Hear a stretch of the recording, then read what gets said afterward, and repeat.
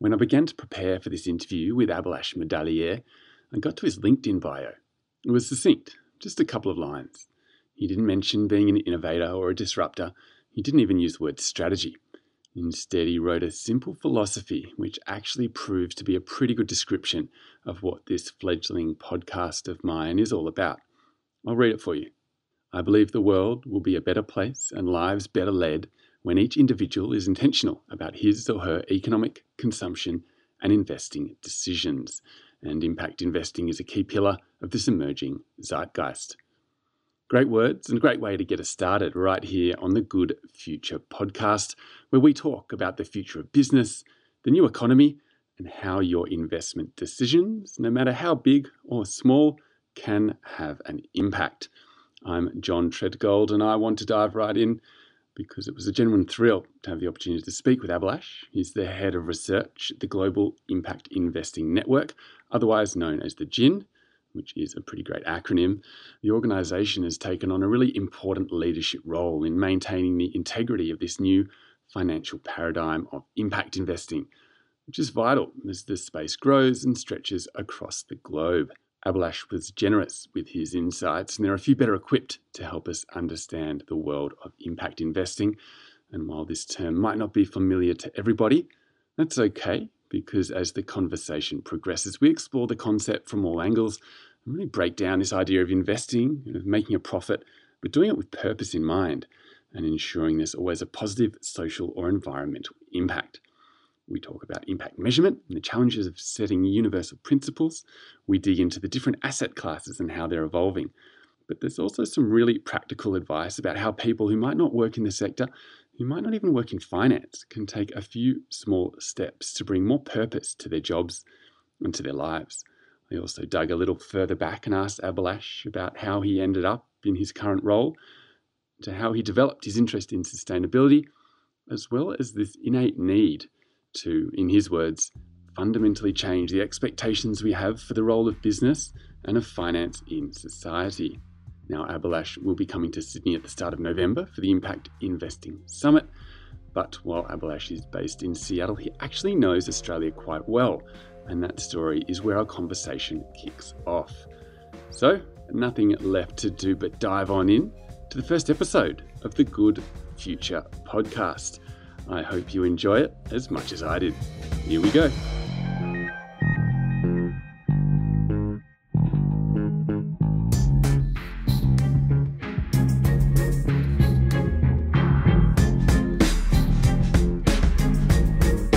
You're Research Director at the Global Impact Investing Network. Must be endlessly interesting, and I'm sure our listeners are keen to hear more about it. But before we go there, I'd love to hear a little bit more about the journey that got you there. And correct me if I'm wrong, but the story actually starts in Australia with you studying in Melbourne. That's right, yeah. Actually, I was born in India, but grew up in Melbourne and went to Melbourne Uni. Like many students, I didn't really know what I wanted to do with my life at that point. And so, like many others, I began my career in management consulting, which, I think is a great first job to learn about the business world at large and help you figure out what you want to do over the long term. And I definitely learned a lot in this role, but I think it was also pretty clear fairly early on that while I found the work quite intellectually challenging, I seemed to lack, the personal fulfillment from the work. And I itched for, I guess, a sense of purpose and aligning that to my career. And so I started, Googling some random terms such as international development, and I stumbled across this term called microfinance, which I'd never really heard before. And this was 2005, so this was before microfinance was well known. And I think what intrigued me was the tagline said, alleviating poverty using market forces. So I thought, oh, that's interesting. Let me look into this a bit more. And soon enough, I moved to India to join the burgeoning microfinance industry there, working as a consultant first and then as an investor at one of India's earliest impact investing funds. And then after several years in India, my wife and I were moving to New York. And that's when I joined the GIN. Looking to work on broader systems level change in the impact investing ecosystem. Having worked in the field in India for a few years, I felt firsthand that we were at a pivot point in the industry's evolution. And so via the GIN, I could have a central influence in directing the mainstreaming of the market more broadly. Yeah, that's quite a journey. I'd love to just step back a little bit there. What did you study originally? I did a BCom and a BA, so with specializations in finance and political science. When you were at uni, did you sort of have that feeling? Was there a social conscience? I mean, that's a bit of a cliche for an art student and that kind of thing, but was it on your radar, or maybe it was just a sort of a niggle and you didn't quite know how to scratch it? Probably the latter. I think certainly as an art student, there is an inherent interest in social issues and the humanities, but I think it was, like you said, it was more of a niggle, and I had to explore it myself once I got out into the real world, quote unquote. And you started at the Gin some time ago now. Was it sort of more than 10 years, was it? It's been a little over 6 years. I started towards Okay. the end of 2012. And so how have you seen the landscape of impact investing change in that time? A number of different ways. I think, compared to a decade back when I began in the industry, the general awareness and interest of the term impact investing and the practice of impact investing has certainly grown exponentially. And also the state of practice has become a lot more sophisticated. I think it's become more sophisticated in the sense that it's recognized that being intentional as an impact investor is great, but it's not enough. It's seen as one of those, necessary but perhaps insufficient conditions. In addition to being intentional, I think it's increasingly recognized that one needs to have very rigorous impact measurement and impact management processes in place. Secondly, I think it's become more sophisticated in the understanding that there are many different ways to be an impact investor.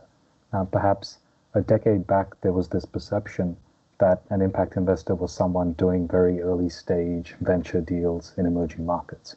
And while that's still a critical segment of the industry, we know that impact investing can take many forms. It can include, for example, a pension fund investing in solar energy projects, say in Western Europe, or it can include a family office that's investing in conservation in Indonesia, or even a bank that's supporting access to education in low-income neighborhoods here in the US. All of these investors can approach their investments with strong fidelity to impact. It's really interesting the way this term, this sector, industry is expanding, which is great in many ways. It's growing and having more of an impact and influence. But as it grows, and as you say, there are lots of different segments, we come to this issue of a definition. So I guess it's a good problem to have that there's growth there, and the Gin has a really sort of valuable role as, I guess, a holder of the definition. Do you think that obviously evolved to a certain point? Is there more room to move? Do you think that that definition will have to stretch even more? I think the definition of impact investing historically has been defined by this idea of intentionality, that the central intention of an impact investor is to address some sort of social or environmental issue alongside seeking a financial return. But of course, intentionality is subjective and it can manifest in many different forms. And I think as the industry has grown and expanded, having this idea of intentionality as the core defining characteristic has been quite helpful because it's enabled different investors to come into the space. But now that the industry is, quote unquote, mainstreaming, and I'm sure we'll talk more about that as our conversation progresses, it's equally important that we identify some core set of characteristics or principles or behaviors or standards that an impact investor needs to ascribe to be able to credibly call himself or herself an impact investor. In that sense, there will be some additional characteristics or standards, if you will, that will be supportive of the central idea of intentionality and the measurement of one's impact that will continue to strengthen the definition and maintain the integrity of practice. Well, that's right. And integrity is vital there. And, impact washing is something we hear a lot about. And that brings us to, I guess, the other side of the card, which is the measurement side. And if intentionality is on the investor side, do you find that measurement is more, I guess, the company, the portfolio company or the entity that's working, that it's their role and they do sort of the measurement, and that's where the accounting principles come from? Is that how you sort of see that side? I think an impact investor, will obviously need to work with the companies that he or she invests in order to gather the data to be able to measure and manage impact effectively. But I think it's not something that an impact investor can entirely outsource, if you will, to the company that they're investing in. I think an impact investor who's intentional about impact needs to also measure and manage to that impact in ways that make sense given their particular strategy and resources at their disposal. And so a central area of work for us at the GIN, for example, is actually impact measurement and management. We've got a dedicated team focused on helping impact investors navigate and identify the best approaches to measure and manage the impact of their investments, which naturally requires working hand in hand with the companies that they invest in to be able to gather and analyze that data. That's right. And this measurement story is such a huge part of it. I mean, we've got decades, probably centuries of history of financial accounting, and it's turned into a very sophisticated and universally accepted models and frameworks. But for impact investing, we're sort of just at the start. Maybe you can give us a feel for how GIN is sort of driving their measurement frameworks and how you see the need for a universal framework, how you sort of see that side of things. Because impact investors are motivated by a very diverse range of social and environmental issues, it's difficult to see a future in which there are, say, the same small handful of metrics that every investor measures their impact against. Again, I think if we go back to some concrete illustrations, thinking about supporting agriculture investments in Eastern Africa or clean energy projects in the US or education investments in India. These are all very different types of investments and very different types of social and environmental challenges that one's trying to address. And so the ways in which an investor would measure and manage their impact would also vary significantly. So I think where the industry will settle, and this is the direction in which we're moving and in which the GIN is centrally involved, is in developing a common set of principles or standards for impact measurement and management and for the behaviors of impact investors. And there are many tools in the market that are developing, and there are certain approaches that investors are starting to coalesce around, such as the Impact Management Project, which identifies 5 dimensions for impact measurement and management, and the IFC, which is a member of the GIN's Investors Council, has recently released a set of more process guidelines, if you will, for impact measurement and management that all investors can adhere to. And I think that's the direction in which we're moving. Okay, so there's a huge breadth of diversity in terms of scale, but also in terms of who the beneficiaries are and the challenges they're facing. And that's where the GIN is doing a lot of really important work to unite these groups and their varied aims. As Director of Research, I'm keen to hear more about one of your major reports, which is the Annual Impact Investor Survey. It's really influential in the industry. It offers unique insights into how the market's evolving. Can you talk to some of the key findings from the 2018 report?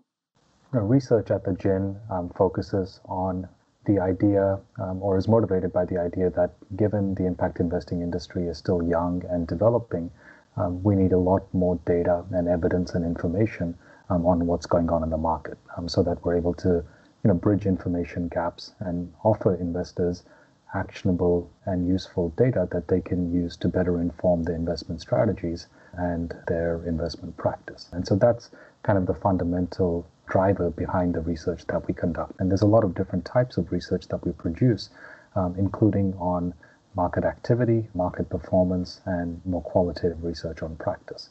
As you noted, our most widely recognized research effort is our annual Impact Investor Survey, and we've been conducting this for 8 years now, and the 2018 report came out just a few months ago. So let me just touch on a couple of highlights. I think the first is that the impact investing market is very diverse in terms of the wide range of different organization types that participate in impact investing, from foundations to family offices to banks to pension funds to development finance institutions, and of course a wide range of fund managers. But it's also diverse in terms of focus. Impact investments take place all over the world, and about half of assets under management go to a range of different emerging markets, and about half go to developed markets. There's also significant diversity in terms of sector. Impact investors are motivated by issues as diverse as financial inclusion, to energy access, to low-income housing, education, and healthcare. And it's also diverse in terms of asset class. Impact investing is an approach that can be applied across different asset classes. Historically, most impact investment has taken place through private markets, such as private equity and private debt. But there's growing interest in public equity and public market products, especially as retail investors become more interested in impact investing. So that's one main finding. I think the other main finding that I highlight is that overwhelmingly impact investors are satisfied to date with the performance of their impact investments on both financial and impact expectations. Our survey finds that for the most part, the vast majority report that their impact investments are performing in line with their impact and financial expectations, while a significant minority also report outperformance. Now, of course, this is self-reported data against expectations, but it's a promising sign for the continued growth of the industry. And is the issue of bringing in different asset classes, you mentioned bringing in public equity as an impact investment that will attract more retail investors. I think that's quite an interesting element in that it's been quite an insular world and very much focused on institutional investors. How do you see that importance of opening up to retail investors? I think it's critical.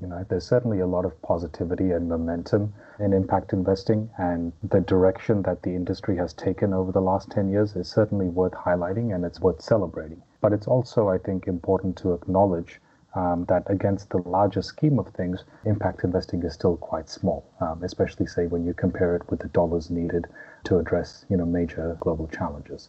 Given that reality, I think, and the growing interest of various investors in impact investing, I think it's critical to be able to expand the market to new investors and new sources of capital and new asset owners, that a wide range of investment products are made available to investors across the risk-return spectrum. And so that's where I think public equities and making available financial products to retail investors comes into the picture. The GIN has such an important role there, and you guys seem really flexible in your ability to absorb these different asset classes. And, you obviously survey organizations that sort of might not be your members, and you've really taken on this role of helping shepherd this industry more broadly. Do you sort of have systems to help with that growth? You've been there for 6 years, so maybe you can help us understand how it has shifted and how the team there managed that expansion. The GIN's mission is to enhance the scale and effectiveness of impact investing, and our approach to do this is through field building or ecosystem building, or to put it in more concrete terms, through addressing challenges that are common to a range of investors more broadly. And so over time, we've adjusted the types of programs or services that we focus on to reflect the critical needs of the market and what the important pain points are of investors. So as we spoke about, research has always been an area of focus for the GIN, but in 2012, we decided that we would need to set up a dedicated research function. Similarly, we expanded our efforts on training starting in 2012 by setting up a fund manager training program. Now, looking forward, we're thinking of launching initiatives that are better focused on educating investors on the sidelines of the market and providing them with the support that they need to take that first step and maybe become active in impact investing by making their first impact investment. And so over time, our programs and approaches that we take continue to evolve and respond to the critical pain points that are needed in the industry. And just coming back to the survey, I think it'd be good to inject a little bit of focus on the Australian experience and the region down here. The annual report tells us that the fastest rates of growth in impact investing is in the Asia Pacific region. How do you see Australia fitting into the growth trajectory of this neighbourhood? Australia, obviously, it may be a small country population-wise, but I think punches well above its weight when it comes to the size of its financial markets. We know that the ASX, the Australian Stock Exchange, I think is valued at over $1 trillion, which makes it one of the largest in the world. We know that superannuation assets are around $1.5 trillion, which I think puts it at the top 3 in the world. So very, very impressive numbers. And I think our research shows that Australian investors, both private sector ones and the Australian government, are increasingly active in impact investing throughout the Asia Pacific region. In fact, at the GIN, we're quite proud to work with the Australian government on building the impact investing ecosystem in Asia Pacific. We worked with them to release a report just a couple of months ago on the Southeast Asian impact investing landscape. And I think what that report showed is that the impact investing market in the region is growing, like you just mentioned, but there's also enormous potential going forward. Our work continues to emphasize that we live in an interconnected world. And what that means is that challenges in one region can affect all of us. And so Australian investors obviously have many reasons to continue to support positive impact in the Asia Pacific.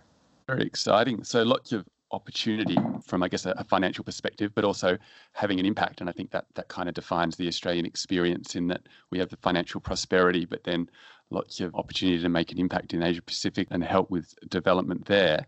And I think that's what draws a lot of people to this sector at the moment in terms of wanting to have an impact, but also bring purpose to their roles. I mean, ever since I first announced this podcast, I've had a steady stream of people, those working in finance and those who aren't, who have reached out, really interested in what I'm doing and hungry to know more. Do you see this agitation for change coming as much from inside the walls of finance as from the asset owners and everyday customers who are on the outside? I think it's definitely coming from multiple directions at the same time. I think employees are increasingly wanting to feel that their values are aligned with the values of their employer.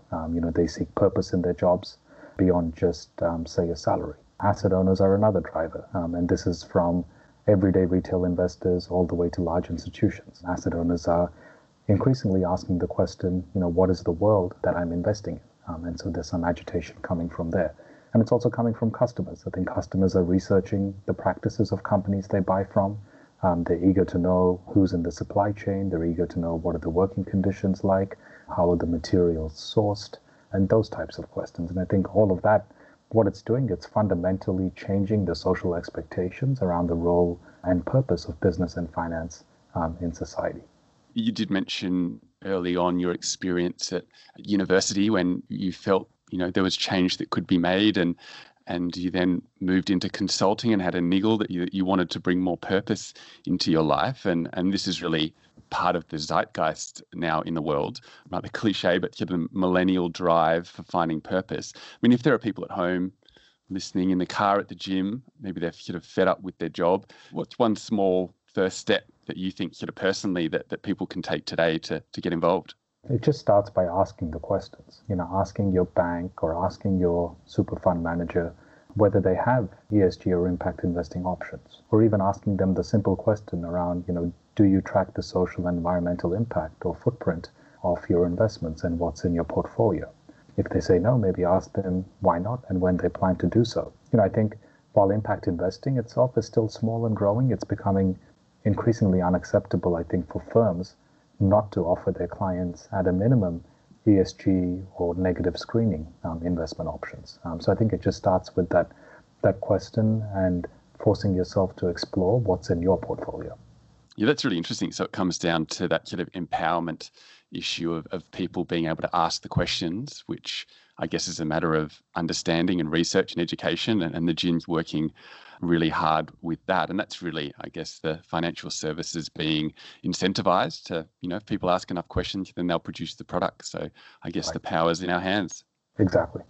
And that comes to this word mainstream. Is impact investing mainstream? And while others say it has, the other perspective is that we're just at the beginning of a new era of profit with purpose. How do you see the current status? And is there a milestone that you're looking out for?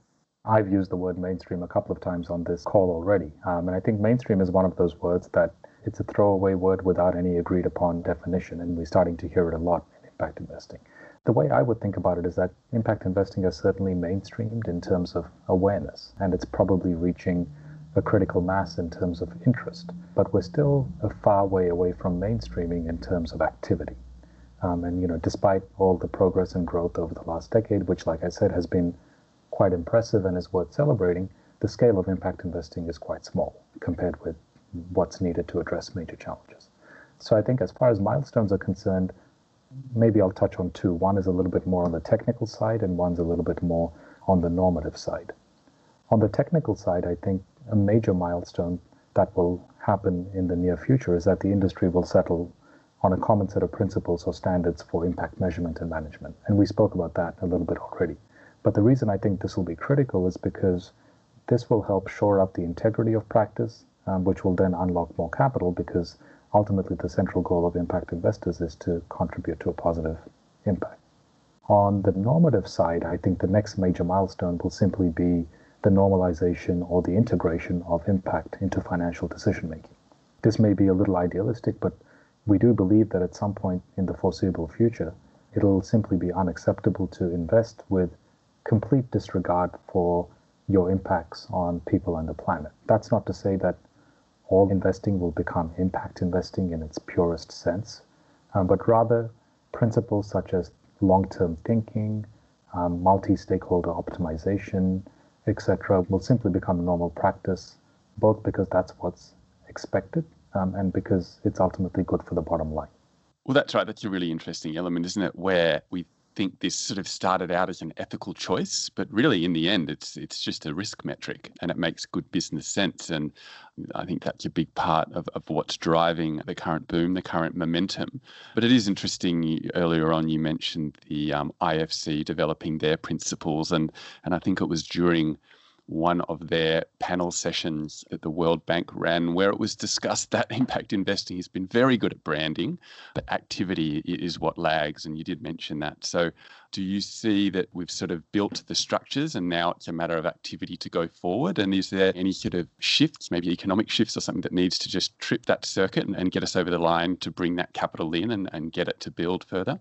I wouldn't go as far as to say that we've built the systems or the foundation and now we just need activity to come in. I think that's a symbiotic relationship. I think we need to continue to build the ecosystem and elements of the infrastructure while at the same time continue to bring in more activity that'll build on itself. And we published a report earlier this year, in fact, called the Market Roadmap Report, which is centrally focused on this question and what's it going to take to exponentially increase the scale of activity. And this is freely available on our website. But here are a few highlights. I think the first, which we've spoken about a little bit already, so we don't need to get into in more detail right now, but it's the greater integrity in the practice of impact measurement and management and greater standardization in approaches. But I think a second is just more high quality data and research and information on market activity and performance so that people on the sidelines have more credible information on what's going on and what they can expect so that they can make a more informed decision on how they can enter the market. And a third area, I think, is just more financial products that are suitable to investors across the risk-return spectrum. I think we've spoken a lot in this conversation about the growing demand for impact investing, but without suitable investment products, this latent interest won't be translated into actual capital flows. And so those are at least three critical areas where ongoing field-building work is needed to be able to encourage more investors to come into impact investing. And you mentioned that question of demand. Do you think that there's more demand than supply can match? Or do you think that scale of demand, on the one hand, of investors and customers wanting things to invest in versus supply with the companies that are switched on and have the right mindset, do you see the scales as tipped to one side or the other, or they're both growing together? I think they're definitely both growing together, but I think there's also a need for there to be better matching.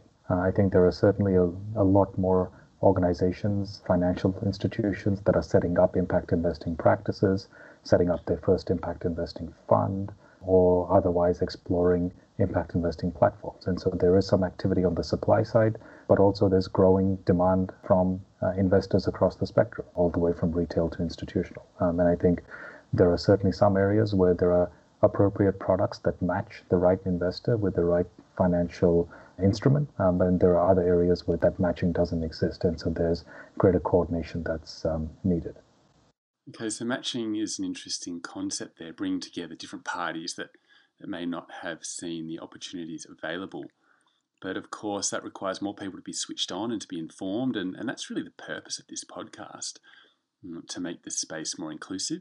So in that vein, are there any particular books that you might recommend that can help people to introduce people to the concepts around impact investing, but also more broadly about the big economic changes that are going on? I think as far as impact investing goes, or just more generally the changing role of finance, I'd suggest Conscious Capitalism by John Mackey and Raj Sisodia, as well as The Purpose of Capital by Jed Emerson. Conscious Capitalism, which is the first one that I mentioned, it focuses on the integration of purpose and meaning into economic activity, so it goes a little bit beyond impact investing. But it talks about the importance of taking into account all stakeholders and why these practices are ultimately good for the bottom line. Jed Emerson's book is a brand new book. I think it was released just a month back. As listeners will probably know, he's widely recognized as one of the foremost thinkers in the impact investing space. And as the industry, mainstreams, quote unquote, Jed in this book asks us to take a step back to really understand the origins of our current economic system, to challenge the norms or conventions that we take for granted, and then to really think about the ultimate purpose of capital in society, which is what we've been talking about a lot on this call, and which is also what the GINS roadmap is ultimately focused on. Jed Emerson's latest, The Purpose of Capital, is a really interesting one. You're right, he's a really pivotal thought leader. And I think that's right, that capital is a social construct, is what I took away from that one. It's up to us to decide how it operates, and I think that's really empowering. One other I was going to mention was a recently published book called Winners Take All by Anand Giridharadas. This book offers a criticism that most international development work doesn't actually fundamentally challenge status quo systems, but rather perhaps just makes marginal improvements while still preserving the privileges of those people that are doing good and allowing them to feel good about themselves. And the author includes impact investing amongst these approaches that he criticizes. Now, of course, we at the GIN believe that this is perhaps not as nuanced as it might be, and we're not necessarily interested in marginal or cosmetic improvements to the existing system. Rather, our vision, which we've outlined in the roadmap report, is also about transformational change in the purpose and functionings of the financial markets more broadly. But I think this book is a good reminder for how not to do international development well. And it's really important for those that are bullish on impact investing to be aware of some of these criticisms as well. So that's another book that people may want to take a look at. Interesting. Yeah, we need to keep asking the why and really questioning, what we're trying to achieve. And yeah, we can have financial gains, but is the impact on the ground and other beneficiaries really, having a new lease on life and positive change going forward? So one final question to wrap us up. There's plenty to be worried about in our world. What gives you hope? Look, it's a cliche, but I truly believe that the arc of the moral universe bends towards justice. And I think by most objective measures of human well-being, whether you look at life expectancy, whether you look at health outcomes, or even the threat of violence that everyday people face, life is much better today than it has ever been. Of course, that's not to say that we can kind of just sit idly by and everything will eventually turn out fine, nor is it to suggest that the quality of life doesn't vary significantly based on things like geography and socioeconomic bracket, etc. But I think what gives me hope is what we've been talking about for the past 40 minutes or so, and that's impact investing. Not just impact investing, but other movements such as, say, the Me Too movement, etc., that are really taking off and seeing strong momentum in recent years. And the growing popularity and momentum of impact investing and other movements, I think, sends a clear signal that there are enough of us who are neither satisfied with the status quo nor resigned to the idea that we are powerless to influence change. And the growing numbers of talented people committed to working towards the future that they wish to see is really what gives me hope. Oh, look, that's some great sentiment there, and pulling it together with those, that impact investing is a social movement in the same way that Me Too is, I think is really interesting. And the fact that, it comes down to empowerment.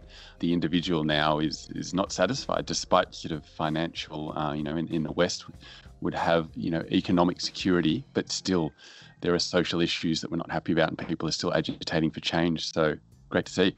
All right, Abhilash, well, look, we'll have the opportunity hopefully to meet at the Impact Investing Summit, which you'll be at next month in the beginning of November. So that'll be great. And hopefully Sydney turns on the weather for you. Yes, hopefully it's a good time to leave the Northern Hemisphere in November and get some sun. Perfect timing, that's right. Well, look, it's a great group of people that get together. So hopefully we can continue conversations like this and go deeper. Great. Thank you, John. Thanks for your time. Pleasure. Thank you. Take care.